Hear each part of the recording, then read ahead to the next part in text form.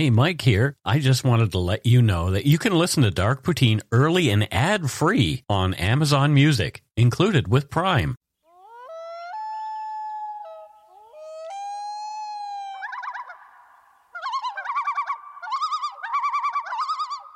Welcome back to Dark Poutine. I am Mike Brown, and at his home in Vancouver is my good friend Matthew Stockton. Hello, Matthew. Hello, Mike. Hi, everybody. How are things this week? 10 out of 10, thank you. I got a COVID and an influenza shot, one in each arm. I'm allegedly not supposed to get a COVID shot for 6 months after having had it because I already have the antibodies, so I'll probably just get a flu shot. Okay. Because what's the point of getting a vaccination when you've actually had the disease? That is true. Yeah. Anyway. The views, information, and opinions expressed during the Dark Poutine podcast are solely those of the producer and do not necessarily represent those of Curious Cast, its affiliate Global News, nor its parent company, Chorus Entertainment. Dark Poutine is not for the faint of heart or squeamish. Our content is often intense and some listeners may find it disturbing. We are not experts on the topics we present, nor are we journalists. We are ordinary Canadian schmucks chatting about crime and the dark side of history. Let's get to it. Put on your toque, grab yourself a double-double and a Nanaimo bar. It's time to scarf down some Dark Poutine. You are responsible for obtaining and maintaining at your own cost all equipment needed to listen to Dark Poutine. Dark Poutine can be addictive. Side effects may include, but not be limited to, pausing and questioning the system, elevated heart rate, pondering humanity, odd looks from colleagues as you laugh out loud at work, family members not into true crime worrying about you. Positive side effects may include some perspectives and opinions that you disagree with, as well as some wokeness and empathy. If you don't think Dark Poutine is for you, consult your doctor immediately.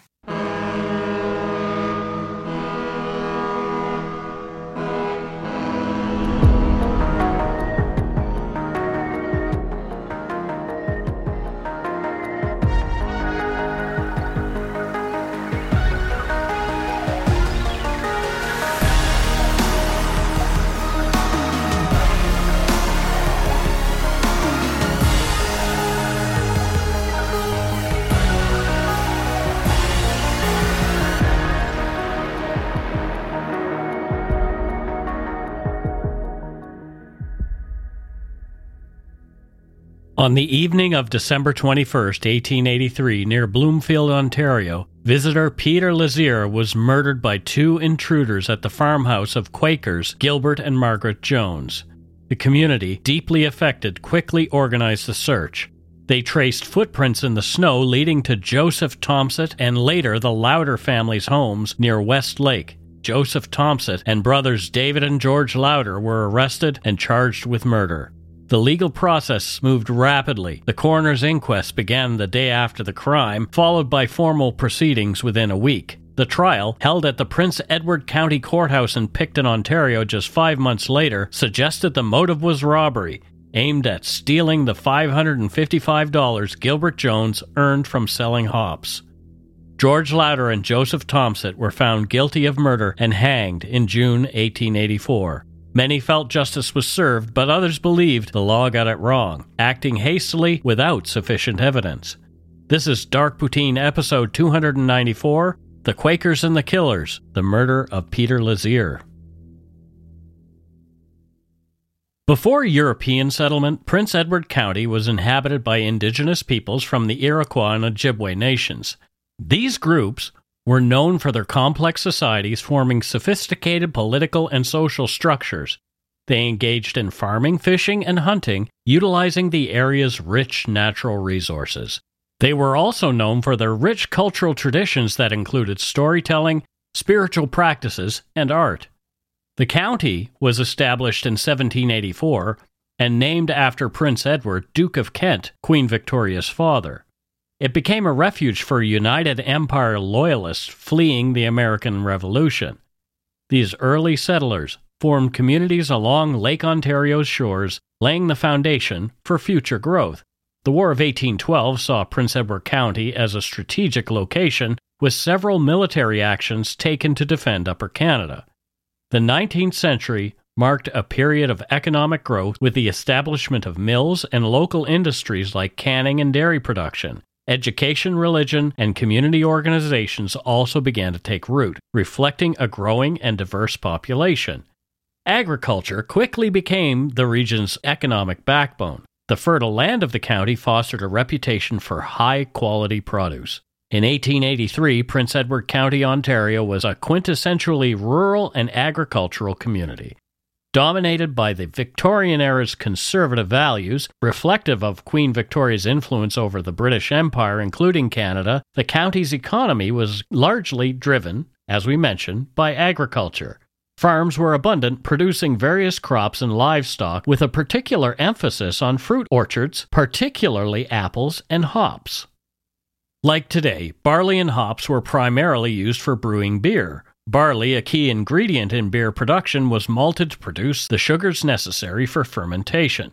Hops, another vital ingredient, were used for flavoring and preserving the beer. They added bitterness to balance the sweetness of the malt, contributed to the beer's aroma, and had natural preservative qualities that extended the beverage's shelf life. The brewing industry was an important part of the local economy, and these crops played a crucial role in supporting it. The fishing industry in Lake Ontario also played a significant role in the local economy at the time. The county's social fabric was characterized by a strong sense of community, heavily influenced by religious groups like the Quakers, dictating the moral and social norms. Life revolved around the churches, community halls, and agricultural events, with a close-knit atmosphere predominant in such rural settings. Everyone knew everyone. Infrastructure-wise, the county was navigating the transition to modernity. While rail transport emerged, many areas remained accessible only via horse-drawn vehicles. Homes and businesses relied on oil lamps and wood stoves, as electricity had not yet become widespread. The advent of steamships and railways in the mid-19th century enhanced trade and connectivity. The period up to 1883 saw Prince Edward County evolve into a prosperous, peaceful community with a strong agricultural base. Politically, Canada was still a fledgling nation, having formed in 1867. Although its legal system was rooted in British law, Canada gradually forged its identity and governance structures. In rural areas like Prince Edward County, the legal system was more basic, with local magistrates often handling law and order. Police officers, in many cases, were volunteers and untrained. The Lazier murder disrupted the county's otherwise tranquil setting in December 1883. It was a significant event that reflected broader social and legal transformations of the time. Gilbert and Margaret Jones, whose home was in Hollowell on Danforth Road in Prince Edward County, around 2 kilometers west of Bloomfield, was the site of Peter Lazier's murder. They were Quakers. According to the Canadian Encyclopedia, the Religious Society of Friends, commonly known as Quakers, emerged from the turbulent religious climate of the mid-17th century of Puritan England. George Fox, born to a weaver in Leicestershire in 1624, founded this group. The term Quaker was initially a pejorative label, stemming from Fox's call for a judge to, quote, tremble at the word of the Lord during a trial. Faced with persecution in England, many Quakers migrated to the North American colonies. Here, William Penn established Pennsylvania. By the late 17th century, Quaker missionaries known as Publishers of the Truth reached Newfoundland. In the 1750s, Quaker whalers from Nantucket briefly settled in Nova Scotia. Following the American Revolution, Quaker refugees settled in various locations in present-day southern Ontario, setting up meeting houses and schools. The 1820s saw an influx of Quakers from England and Ireland, with their population in Ontario peaking at over 7,300 by 1860, then stabilizing to around 1,000 in later years. The early 20th century marked the founding of Quaker communities in Western Canada. Quakers are known for their unique faith, worship style, marital customs, and strong stances against slavery, capital punishment, and warfare. Historically, they were also recognized for their distinctive dress and speech forms, which persisted until the 20th century. Canadian Quakers have been notably active in anti-war efforts, prison reform, social justice, and international aid and reconciliation. In 1947, the Society of Friends International Service Organizations received the Nobel Peace Prize for their post-World War II efforts. The Canadian Friends Service Committee has been a major force in these endeavors in Canada. Quaker meetings and worship groups, part of a Global Society of Friends network, exist in various locations nationwide. To your point about social justice, Quakers, and especially in Canada, Australia, New Zealand, and the UK, a little bit more discrepancy in the US amongst the US Quakers from the research I did. They were actually really at the forefront in terms of Christian churches, and as at the forefront as an organized religion can be, in accepting things like gay rights and family planning. Oh, interesting. I find them quite interesting. It's quite an open religious group, Christian group. Yeah. There you go. Well, I mean, that dude who is supposedly the founder of that religion said love everybody regardless. So there you go. Yeah. I think more people could live by that. Gilbert and Margaret had both been married before, each having their first spouse pass away. They were devout and well known in the community as peace-loving, generous, and kind people. They embodied the Quaker way. This may have been what led Lazier's killers to underestimate them, perhaps thinking the religious couple would be pushovers and their robbery would be easy. It was not at all what they'd bargained for. On the morning of December 21st, 1883, after getting his mare shod, Gilbert Jones returned home to find his farmhands loading hops for transport to the station. Jones later traveled to Bloomfield to deliver the hops, spending several hours there as various loads were weighed and paid for. He received $555 for his hops at a storeroom near the platform amidst several people, including strangers, one of whom was later accused with a murder in his home. After getting paid, Gilbert returned home before sundown. That same day, the weather turned colder with snow and wind picking up. In the evening, Gilbert's niece's husband, Peter Lazier, arrived to spend the night. Peter Lazier was a tall, slim farm implement salesman with unusually white hair for his age. They ate dinner together.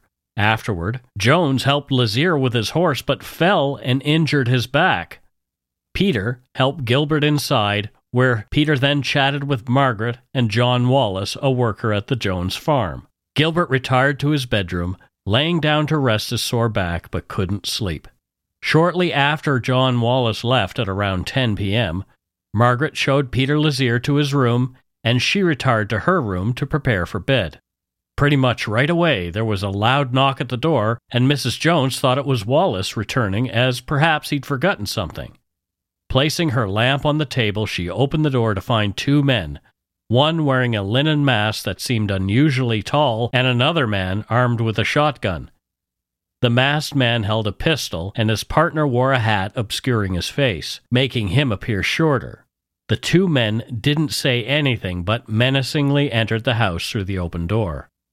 One man wore dark clothes and a possible false beard. The other wore mixed gray clothes, possibly tweed, and both were without overcoats, wearing only their inside clothes with bare hands, which was unusual for the typically cold time of year. Margaret screamed in fright seeing the two men. Gilbert, still in the bedroom, thought immediately that someone had come to rob them. Even though he was in pain, he was able to get out of bed quickly and grabbed his unloaded shotgun, frantically grabbing for shells to arm himself against the intruders. You know, when adrenaline kicks in like that, so he had a sore back, right? But when adrenaline kicks in, it's amazing what the body can do. Adrenaline kind of goes, ignore the pain, get moving, right? Yep. I've seen lots of body cam videos lately, and, there's a particular chase, say, where there ends up being a shooting. So there's an extended chase and then a shooting, and the cop is even injured during the shooting. Nothing seems to affect that person until the adrenaline dumps out of his body, and then all of a sudden, you have to deal with the injury, the trauma, like the whole thing. It's really fascinating that, what adrenaline can do. Have you watched the TV series The Punisher? No. Okay. I started watching it because I thought the guy is super cute. He gets shot so many times in that series. Like that, my husband just and I are like joking. I'm like, he's shot again, and it's exactly that. He like goes through it all, and then he gets to like a seedy motel room, and suddenly he's collapsing because he has a bullet in his bum. Remembering that Gilbert's back was injured, Margaret first made for Peter Lazier's room, but then recalled that the family shotgun was in her bedroom and changed direction, unaware Gilbert was already out of bed and trying to load the firearm. As she fled, glancing back, Margaret saw the man with the shotgun menacingly lower his gun toward Lazier, who was emerging from his room. Meanwhile, Margaret hurried into her bedroom, locked the door behind her, and helped her husband load his shotgun. Once the gun was loaded, Margaret unlocked the door and Gilbert went out. Illuminated by the coal stove light, Gilbert emerged to find Peter Lazier grappling with a masked intruder. The masked man, attempting to advance, eventually broke free. Gilbert, standing by Peter near the sideboard, heard his wife urge him to shoot. The masked intruder, seemingly frightened by Gilbert's appearance with the shotgun, retreated to the kitchen and fired a shot. Following the intruder to the kitchen, Gilbert observed him fleeing the house with an awkward gait. Both men fled into the night, leaving tracks in the freshly fallen snow. Upon returning inside, he discovered Peter Lazier had collapsed in the bedroom with a visible bullet wound. Gilbert, realizing the gravity of the situation, sent Margaret to seek help. She went to the Wallace home nearby to implore them to call for help. John Wallace was the first on the scene after Peter Lazier's shooting. He quickly fetched Dr. Alan Noxon, a Bloomfield physician, who happened to be the local coroner. Noxon later discovered that Lazier had already died. Dr. Noxon was the first to notice the footprints in the snow behind the Jones house and thought they were significant. These seemed to indicate that the intruders had been outside the Joneses' house for some time, pacing back and forth by the window, perhaps waiting for John Wallace to leave. Noxon informed neighbors James and Stephen Bowerman, who then alerted Abram Saylor and his son Charles. Dr. Noxon also informed local police constable Edmund Bedell. Soon more neighbors gathered, and Mrs. Jones showed them the tracks by the windows and leading away from the house. They found 2 sets of footprints by the house, and Abram Saylor noted a bare handprint on a windowsill. He covered the tracks near the windows for preservation. Gilbert later noted that the masked man's height was comparable to his own, and the mask resembled a bag pulled over his head, flapping at the shoulders as he ran. This encounter with the masked intruder was the first and only time Gilbert saw the man, and he did not recognize him. The Jones observations provided key details for identifying the assailants in Peter Lazier's murder. They described the taller gunman, potentially 5 feet 9 inches tall and left-handed with an unusual gait, and the second man possibly with a real or false beard. The assailants' clothing was noted as gray, coarse, and without overcoats or gloves, hinting they were local and did not have far to travel in the snow. The investigation mainly relied on neighbors tracking footprints in the freshly fallen snow. Constable Edmund Bedell, an untrained rural volunteer, was the first law enforcement officer to reach the crime scene. He quickly learned about the mysterious tracks in the snow and set out with a lantern to investigate. Bedell found no tracks between the house and the road, but he did follow 3 sets of tracks along the road over a fence and into an orchard, where he encountered Charles Saylor and Stephen Bowerman, also searching and likely the creators of 2 of the sets of tracks. At some point, Aaron McDonald joined the search party.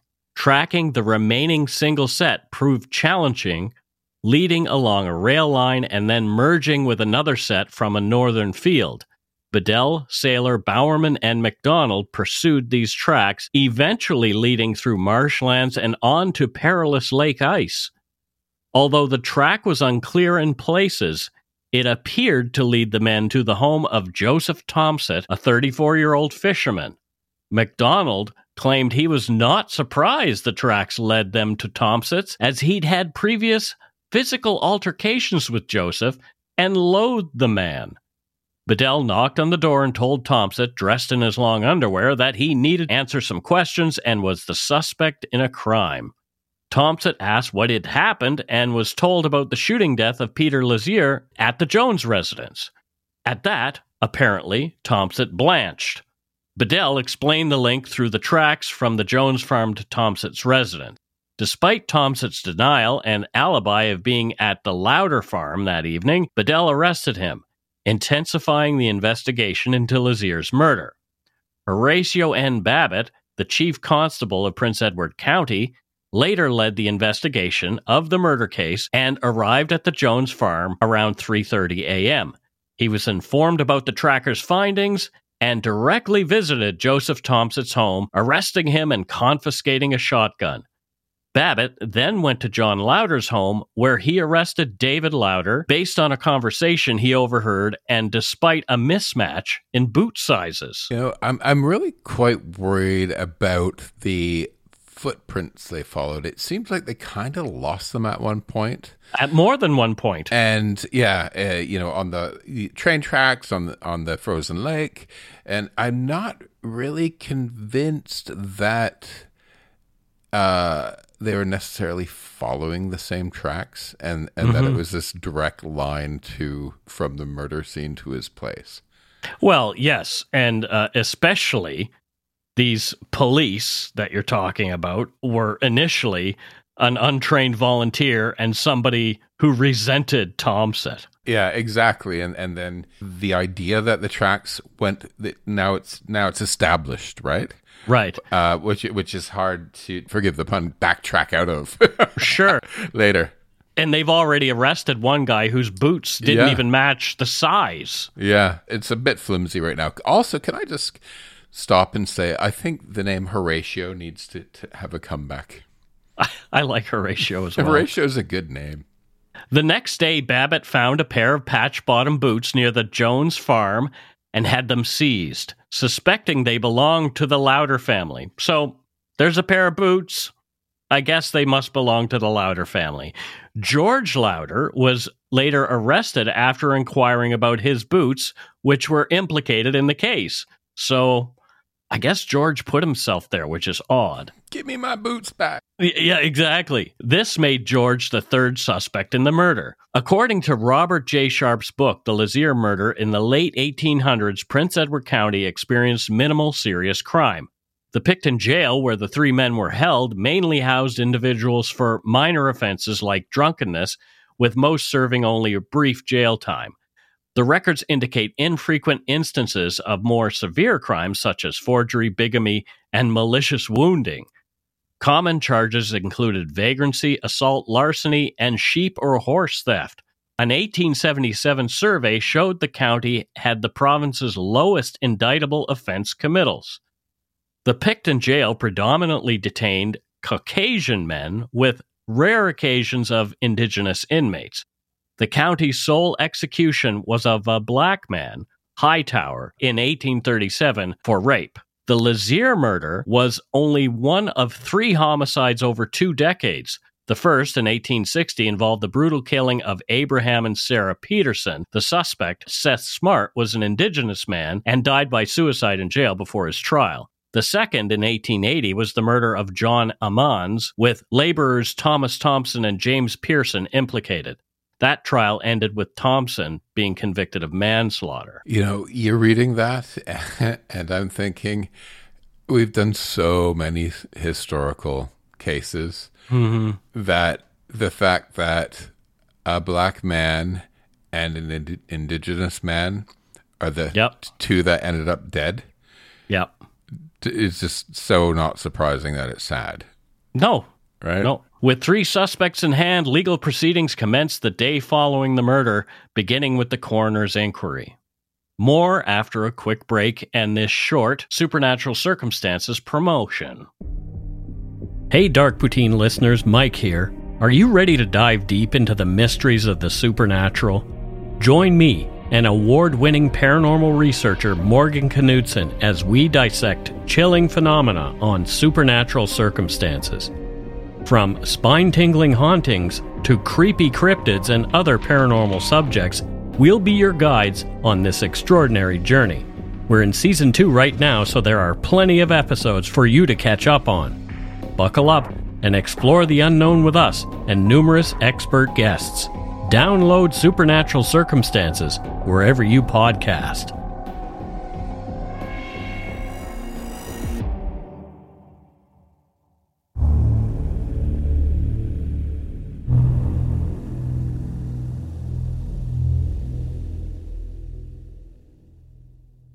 And we are back. Matthew, thoughts so far? Justice was really dodgy back then, wasn't it? Oh, it definitely was. From a lack of, there are volunteer police. It was the whole system was slowly being set up. So right, you had volunteer police. There was a lack of professional policing and training. Canada wasn't even really 20 years old at this point. No, you didn't have any of the modern forensics we have now, not even fingerprints. Mm-hmm. Society at the time only allowed certain people to even be on a jury. So on the other end of it, right? So that's the policing side and the investigation. But then on the jury side, you have a very small pool of people that are allowed to be jurors, right?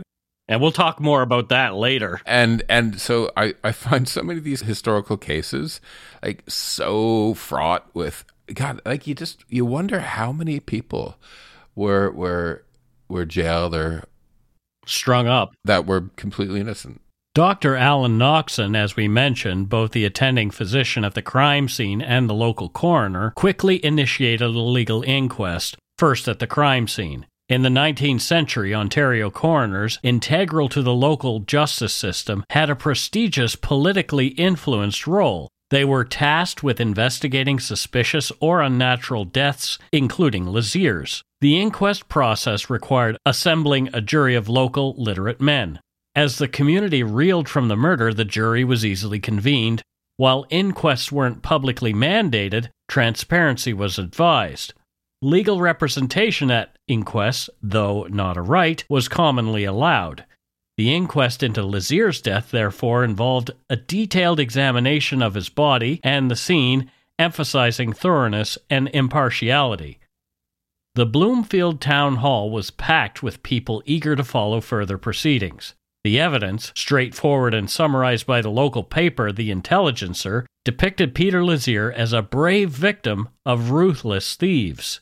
Dr. Noxon had Dr. Charles Wright and Dr. J.M. Platt conduct a post-mortem, confirming Lazier was killed by a single .32 caliber bullet that pierced his chest, lung, and heart. The community believed the murder at the Jones farm where Lazier died was a planned robbery by Joseph Tomsett and the Lauder family. During the inquest, David Lauder, Tomsett, and George Lauder were present, but not directly linked to the murder at that point. According to Robert J. Sharp, Joseph Tomsett was eager to talk. He said, quote, "If I had wanted money, I would not have went to Mr. Jones's. I would have went for Ward, another local farmer. I am told he had $1,000. I would not have went to Mr. Jones's. There is plenty of other places in Bloomfield that if I had wanted money, I could have went for. If I had, I would not leave any to tell the story." End quote. The jury returned a verdict of homicide by unknown parties, and Lazier was buried on Christmas Eve, December 24, 1883. Despite the jury's verdict of unknown parties, locals continued to suspect Tomsett and the Lauders. Tomsett's ill-advised statements, as read earlier, added to the suspicion. The atmosphere at the town hall became threatening with murmurs of lynching. Police moved the three accused to Picton Jail for safety. The committal proceedings for the Lazier murder case began on December 28, 1883, with police magistrate George C. Curry and Justices Adam Saylor and John H. Allen presiding. Prominent lawyer Philip Lowe, Q.C., represented the Crown. Intense public interest led to a crowded courthouse. The accused, George and David Lauder and Joseph Tomsett, faced a formal charge of murder. All three pleaded not guilty. Concerns about impartial jury selection due to public bias were raised by the defense, but not addressed by the court. During the proceedings, David Lauder reportedly appeared calm and occasionally smiled, while Tomsett initially seemed indifferent at first, but as testimony went on, he began to show keen interest in the case. George Lauder was attentive to all the witnesses. Neither Gilbert nor Margaret Jones could definitively identify the accused men as being the intruders who killed Peter Lazier. They could only say that they resembled the intruders in stature and gait, and that the man who was wearing the mask apparently seemed taller than Tomsett. So, I don't know. Very interesting. The point that you made about Thompson seeming indifferent at first, and then as the testimony went on, showed a keen interest. Do you think he seemed indifferent at the beginning because he was thinking, "Hey, I'm innocent, so I'm just gonna go up here and I don't have anything to worry about." And then perhaps it started dawning on him, "Oh my God, this could go horribly wrong. They might actually find me guilty." Or maybe he wasn't just the sharpest tool in the shed and thought he was going to get away with it. Maybe. Testimonies included Station Master Albert Spencer confirming Thompson's presence at the station on the day of the murder, including that he might have had knowledge of the wad of $555 cash in Jones's possession. Chief Constable Hugh McKinnon dramatically testified about tracking footprints in the snow. The audience's reactions in favor of the Crown's position were noticeable, especially during heated exchanges between witnesses and the defense counsel. Despite a snowstorm, the proceedings continued with more testimonies maintaining the audience's high interest.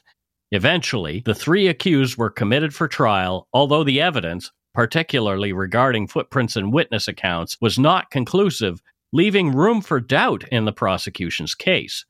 The trial began on May 6, 1884. The jury was selected from a diverse pool of Prince Edward County men, as women were excluded at the time due to sexist laws. Yeah, and we brought this up at the beginning of the second half. Let me add, it was only straight white men. No other races were allowed to be jurors, and homophobic laws at the time. You and I were joking earlier. You said they didn't exist. Homosexuality didn't exist at the time, Matthew. It did, and unfortunately, you were hanged.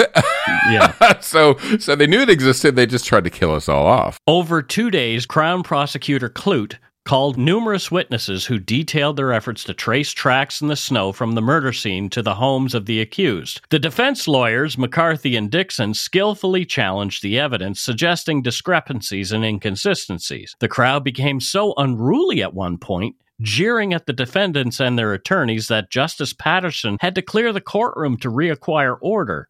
One of the trackers who'd helped lead to Thompson's home, Aaron McDonald, as we mentioned, had a violent past with Joseph Thompson.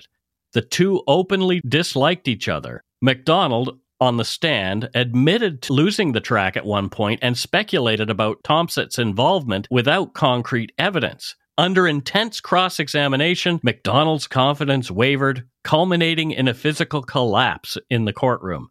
So, essentially, he fainted because he was being challenged. Why did he faint, though? Well, maybe he realized he was saying things under oath that may or may not have been factual. Maybe he began to realize the implications that his testimony might have, and that another human being or two could be hung. Okay. Perhaps. Fainter. Or perhaps he just didn't like being challenged. I don't know. Fainter. Yeah, well, okay. Witness Alfred Hicks testified about Thompson's visit to his house on the night of the murder, contradicting other descriptions of the intruder in the Jones home. Delia Hicks, Alfred's wife, noted discrepancies in Thompson's attire at the time of his visit, creating ambiguities about his whereabouts. Testimonies about footprints and time discrepancies due to unsynchronized watches added to the confusion. During cross-examination, Alfred Hicks said Thompson appeared normal but acknowledged differing opinions about his poor character and mentioned he'd committed minor thefts. The defense lawyer, McCarthy, tried to downplay these negatives. Abram Saylor and others testified about finding boots at the Lauder house linked to Thompson that seemed to match the tracks. A Bloomfield schoolboy found parts of a .32 caliber pistol in the river after the thaw in April, the month before the trial. The location of the pistol parts, however, didn't match the route that the accused had allegedly taken on the night of the murder, so it was unclear if it was the murder weapon. William Peters testified about Thompson showing him a similar pistol during a train ride before the murder, and that Thompson had behaved aggressively towards a dog. Strangely, the defense did not contest this testimony's relevance. The court was shocked by surprising evidence against Thompson presented by the prosecutor, Clute. A witness came forward claiming that they had overheard Thompson discussing the plan to rob a wealthy man named Jones, and more testimony about Thompson's detailed plans for the crime. Despite the defense attorney McCarthy's efforts to challenge this evidence and suggest it was prompted or rehearsed, the impact on the court was significant. The testimony caused more emotional reactions in the courtroom, with Thompson's sister and wife fainting during the proceedings. Further evidence placed Thompson at the crime scene, complicating McCarthy's defense strategy. God, this courtroom was filled with drama queens fainting. Right, everybody's just like... the melodrama. Having a bit of a swoon. Well, I guess it was Victorian times, and they needed fainting couches for a reason. Guess those corsets were too tight. It must be. I don't know. They had the vapors. Supposedly women fainted when men first started wearing top hats. Oh, no. That's what I read once. I'm like laughing my ass off. Good Lord. Witnesses Sanford White and his son George testified seeing a fast-moving horse-drawn sled the night of the murder, but could not provide details about the vehicle or its occupants. This evidence suggested a connection to the crime scene, but also raised questions, such as the lack of sleigh tracks or footprints at the Jones farmhouse, and why the alleged murderers would later abandon a sleigh. As the prosecution's case concluded, the defense argued for acquittal due to insufficient evidence, especially against David Lauder. The judge decided to acquit David, noting the lack of evidence linking him to the crime, but decided that there was enough evidence against George Lauder to leave the decision to the jury. David Lauder was released, while George Lauder and Joseph Thompson remained as their defense began the next day. According to Sharp, in the late 19th century, accused persons in criminal trials like Thompson and Lauder were not allowed to testify in their own defense due to concerns about the reliability of their testimony. This practice was based on the belief that personal interest would prevent the accused from being truthful and was meant to protect them from self-incrimination and support the community's interest in convicting the guilty. However, this rule deprived the jury of vital information and was criticized for being unfair to the accused. And that's what I mean about the dodginess of justice back then. Imagine you're accused of murder and you're not allowed to go on the stand to defend yourself. That's some Kafkaesque absurdity right there. It's really weird. It's like, Mike, you're accused of murder. You're nope, can't hear from you. It's really interesting. Whether or not someone testifies should be their choice, which is the way it is today. However, it's crazy that it was just like, nope, you can't do it. You can't get on the stand and say, I did not do this. And one of the reasons they say is that personal interest would prevent the accused from being truthful.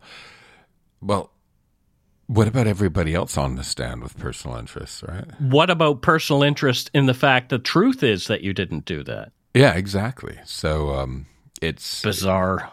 The defense presented witnesses, including family members, to establish that Thompson and Lauder were at the Lauder residence on the night of the crime.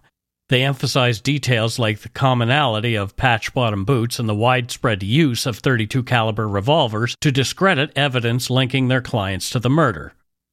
They also challenged the credibility of a key witness, Margaret Jones, by highlighting discrepancies in her descriptions of the assailant's heights.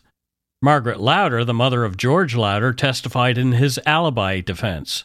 She claimed George was at home the night of the murder, involved in activities like drawing saw logs and feeding horses. However, her timeline was questioned, particularly about when George and a guest, Thompson, left the house. Under cross-examination, inconsistencies emerged, such as the unusual late feeding of the horses and varying time accounts. Despite suggestions that an investigator might have misled her, McKinnon, she insisted George was home all night. The defense highlighted her distress and potential confusion to explain discrepancies in her testimony. John Lauder, rumored by townsfolk to be complicit in Lazier's murder, testified in his son George's defense, detailing his activities on the day of the murder.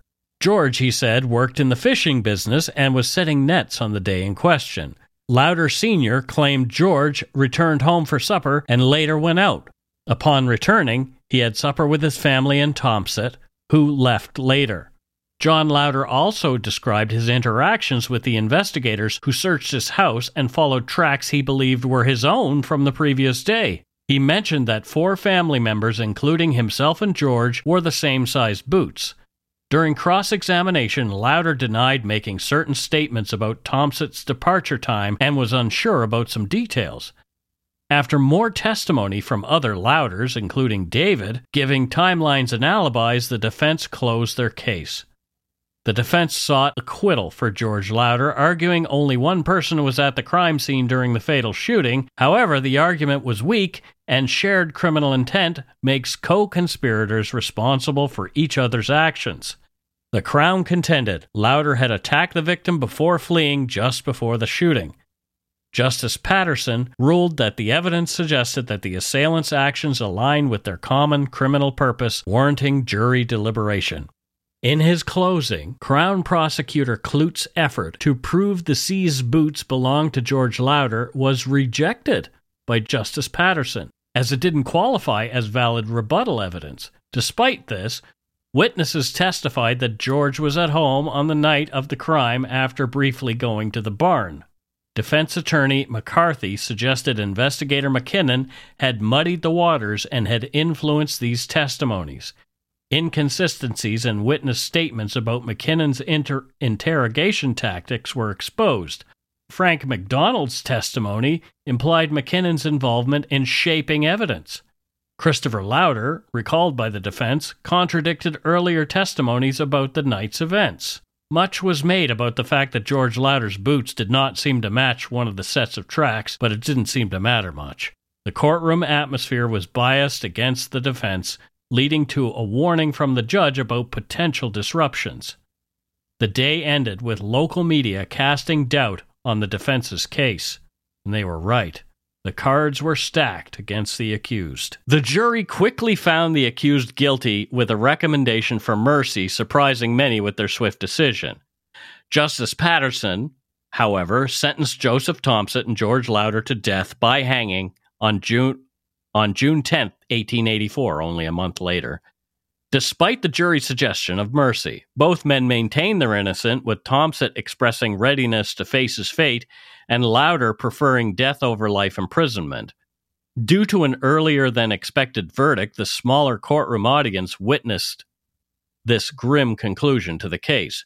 Following the sentencing, reports indicated the men spent a troubled night in jail, realizing the severity of their situation.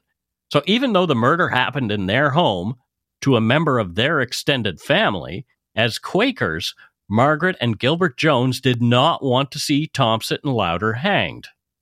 Despite pleas for clemency, denied by then Prime Minister Sir John A. Macdonald, we've all heard of that guy, Joseph Thompson, 34, and George Lauder, 23, went to the gallows as scheduled. 23 and 34, so young. Young men. I'm sitting here thinking how odd it is that when we didn't have more professional policing, forensics, cameras, when we didn't allow vast swathes of people to be on juries, when we didn't allow people to take the stand in their own defense, that's when we allowed state-sanctioned first-degree murder.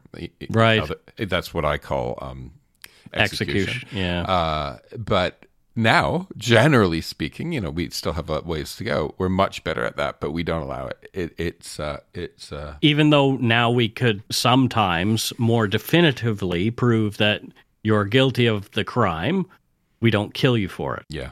Yeah, it's really weird. Don't get me wrong. I'm not for capital punishment in any way, but I'm all for locking people up for a good long time. Mm. Today, Bloomfield, Ontario, near the place where the Jones family lived, is a charming village in Prince Edward County, known for its historic charm and vibrant art scene. It features a main street lined with artisan shops, antique stores, and galleries attracting tourists. The village is close to renowned wineries and offers a diverse culinary scene. Outdoor activities include hiking, biking, and birdwatching at the nearby Sandbanks Provincial Park. Bloomfield hosts numerous cultural events and festivals, and its 19th century architecture adds to its allure. It's increasingly sought after in the real estate market for its peaceful rural lifestyle and strong community spirit, with agriculture being a key part of the local economy. And we want to thank lumberyarder Becky Maves for suggesting this interesting historical case. Thanks, Bex. There's that stone that somebody created, Louder, hanged in 1884 unjustly. Do you think that the law got it right in this case? Who knows? Right? Right. Honestly, I don't know. I don't know. Even with the evidence presented, it doesn't seem like they did, because there were so many holes in the prosecution's case. It was just like, popular opinion was these people did it, so let's string them up. They weren't found guilty because there was enough evidence. Unlike now, where there seems to be more opportunities to find more evidence, forensic evidence, lots of other things, that it sort of pushed society into being happy with just making a decision. Yeah. You know what I mean? Like, yeah. I wonder what sort of unsaid pressures there are in trying to get to justice. Does that question make sense? Like, can you elaborate a little bit? Well, the idea of, back then they didn't have forensics. They didn't have all these things. So they kind of go, right. Well, if we kind of were that strict about it, we would never get anybody. That's true. Right? That's true. Yeah. And the public is baying for justice, so we have to serve it. Gotcha. Even if it's unjust, right? Interesting. Yeah, that's an interesting take. Anyway, that's it for Dark Poutine episode 294. The Quakers and the Killers, the murder of Peter Lazier. It's all a little sketchy to me. It is.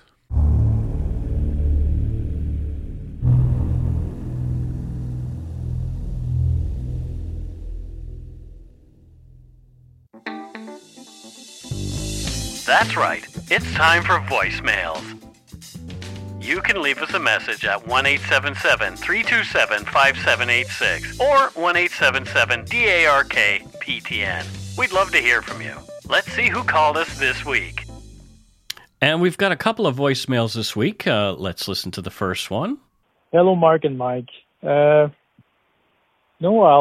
I won't go shake my hat. It's Robert here. I don't know if you remember. The Quebecer with a lovely Quebec accent. I just wanted to add my 2 cents about the Leo Major episode. First, let's do a little bit on my background. I'm Afro-Romanian. My father came here during the 1980s. My mom always worked for the federal government, and I've always been a fervent federalist here in Quebec. Like I said, it's just a little background and my 2 cents. During World War II was pretty much a free-for-all. Everybody was getting killed. Everybody was killing everybody, especially during Normandy. The French were being ostracized. It's a little bit like the Black Regiment of the United States. They had little equipment. They had little hope. So it would be a little bit normal that when Leo Major comes back with a German artillery equipment, that he hopes that equipment will be transferred straight to a French regiment because they had a bulldozer after all. Bulldozer while most English regiment had a tank. Like I said, I never want Quebec to leave Canada, that's for sure. And I'd like to stay within the big community that is the second biggest country in the planet. But yeah, historically there's been problems between French and English, that explains a lot regarding the past. So, yeah, that's just my 2 cents. So you two have a good day. And have a shit in your hat if you want. Have a good day.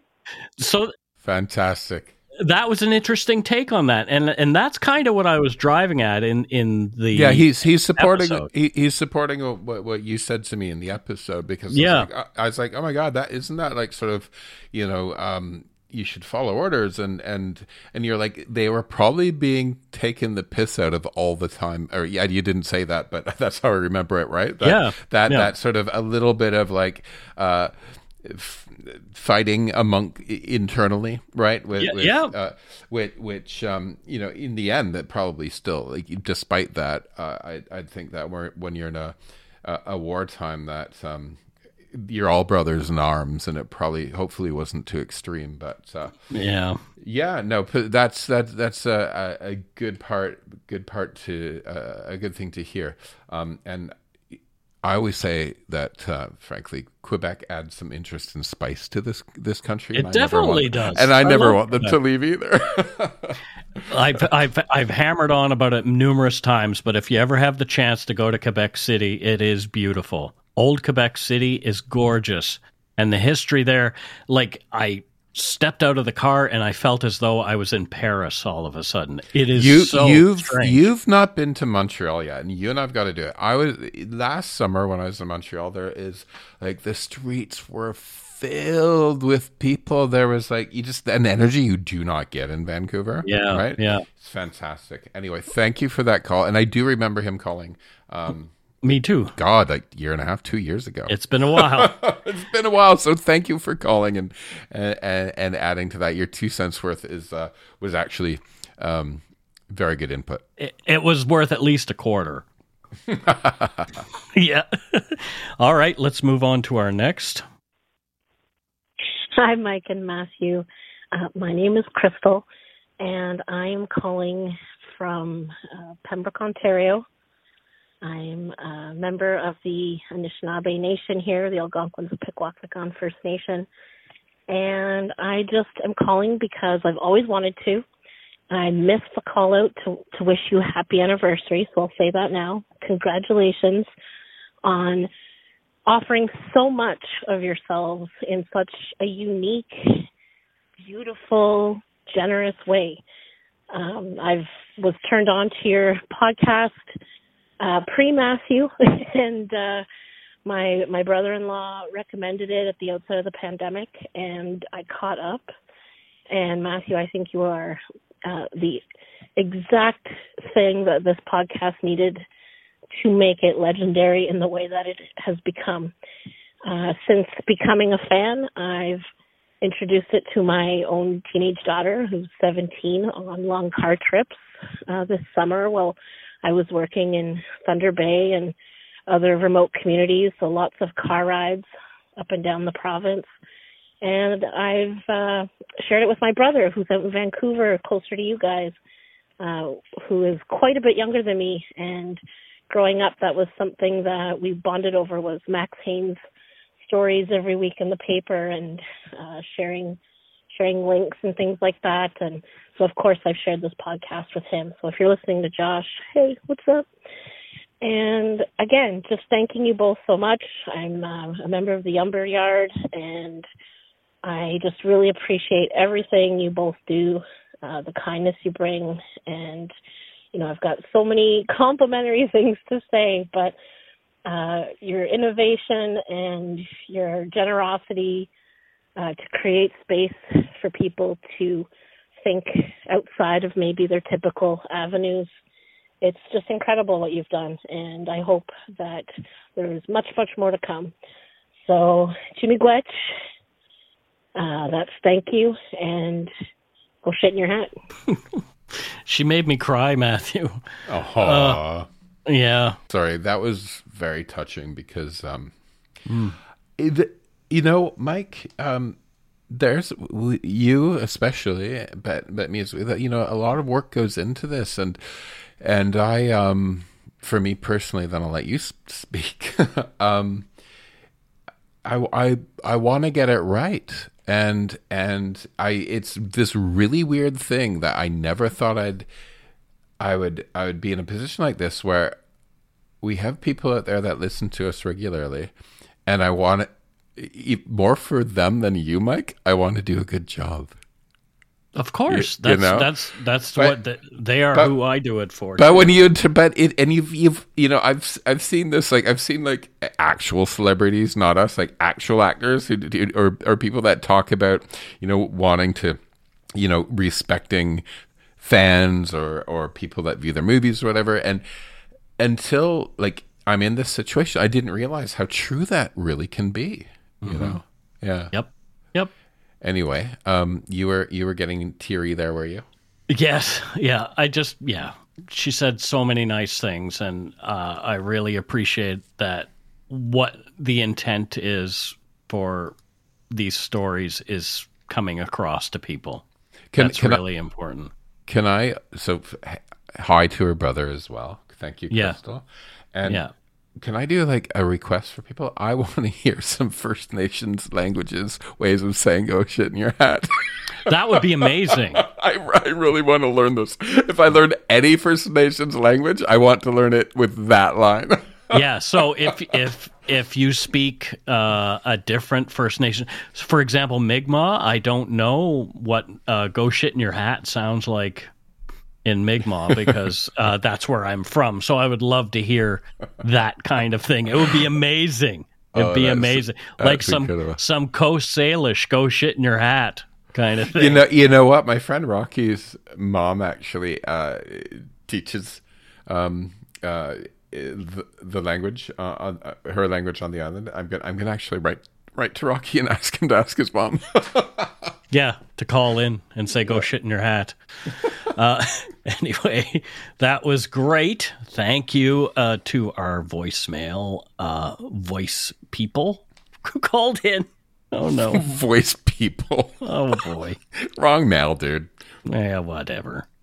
That's it for this week's voicemails. Again, you can leave us one at 1-877-327-5786 or 1-877-DARK-PTN. We'd love to hear from you, even if it is just to say hi and to tell us to go shit in our hats. If you're stumped for what to chat with us about, a quick story is welcome. Well, there you go. It just occurred to me that little bit right there is pre-recorded. I thought you said it all the time when we did this. No. Yeah, there's like 4 or 5 little pre-recorded things. Obviously, our intro is pre-recorded. No, but all this time I thought you actually said that one. Well, I did for the longest time, and then I realized, wait a minute, I can actually just record this, and I don't have to say it every week. And I don't keep the camera on to look at you because I don't need to see you when we do this. So I just pictured you sitting there reading it. Oh, you should see what I have this week. What do you have this week? I'm going to turn on my camera so you can see. Just a sec. I have a Carl Herring house coat that I bought at Urban, or Keith Haring. I'm thinking Carl Urban. I have a Keith Haring house coat that I bought with all of his little characters on it. I love this guy's art. I've always loved his art. You know, he the last couple of years, I think something happened with somebody decided to free up his art and get it out there, because I've seen more and more Keith Haring stuff in the last couple of years than I have in a long time. Yeah, this is licensed. It wasn't just like some. So have you seen that? Have you seen that Grace Jones video where he's paints the dress? No, and she goes up in the air and it's like this massive dress, and then she shoots herself in the head. Oh boy! No. Yeah. Wow. It's a. The 80s were crazy. They really were. I actually saw. So yesterday, we watched a James Bond film, the one with Grace Jones in it. And there you go. I love her so much. I love her so much. She's like a total icon to me. Yeah. So go try to see that video. Ladies and gentlemen, here's Grace. It's that video. And Keith Haring's actually in it. Yeah. She wants you to back up to her bumper, apparently. Pull up to my bumper, baby. Yeah. In your long black limousine. Oh, dear. There's no innuendo there at all. Pull up to my bumper, drive it in between. Oh, boy. Shall we leave everyone with that, with Matthew badly singing Grace Jones? Yes, badly singing Grace Jones. We don't have any PayPal donors or donut money donors this week, but that's okay. It's really expensive to live right now, so we kind of understand that. Like, I bought a tub of margarine the other day, and it was more than $10 for a tub of margarine. So we get it. So everyone shop at No Frills and then give us the leftover. Exactly. So Mike will go hungry. So you guys can have more free content. Oh well. I'm gonna do the save the animals. Then I'm gonna do an ad with me petting Steve. Steve needs his chew sticks. Yeah, he needs chew sticks. Anyway. Yeah, it's a weird time. Hopefully it'll be over soon. Yeah, hopefully the bad time will be over soon. The storm will happen, whatever that storm looks like. It will be short, and then everybody can get back to being nice to each other. Because I'm so tired of all the anger. Well, I love you, Mike, and I love our listeners. So yeah, and ditto. Ditto, dude. Thanks to all our patrons and donut money donors, past and present, for your generosity. It helps to keep the show going. You can become a patron of Dark Poutine at patreon.com/darkpoutine. For a one-time donation, you can send us donut money via PayPal using our email address, darkpoutinepodcast@gmail.com. If you don't already subscribe to the show, it would mean a lot if you did.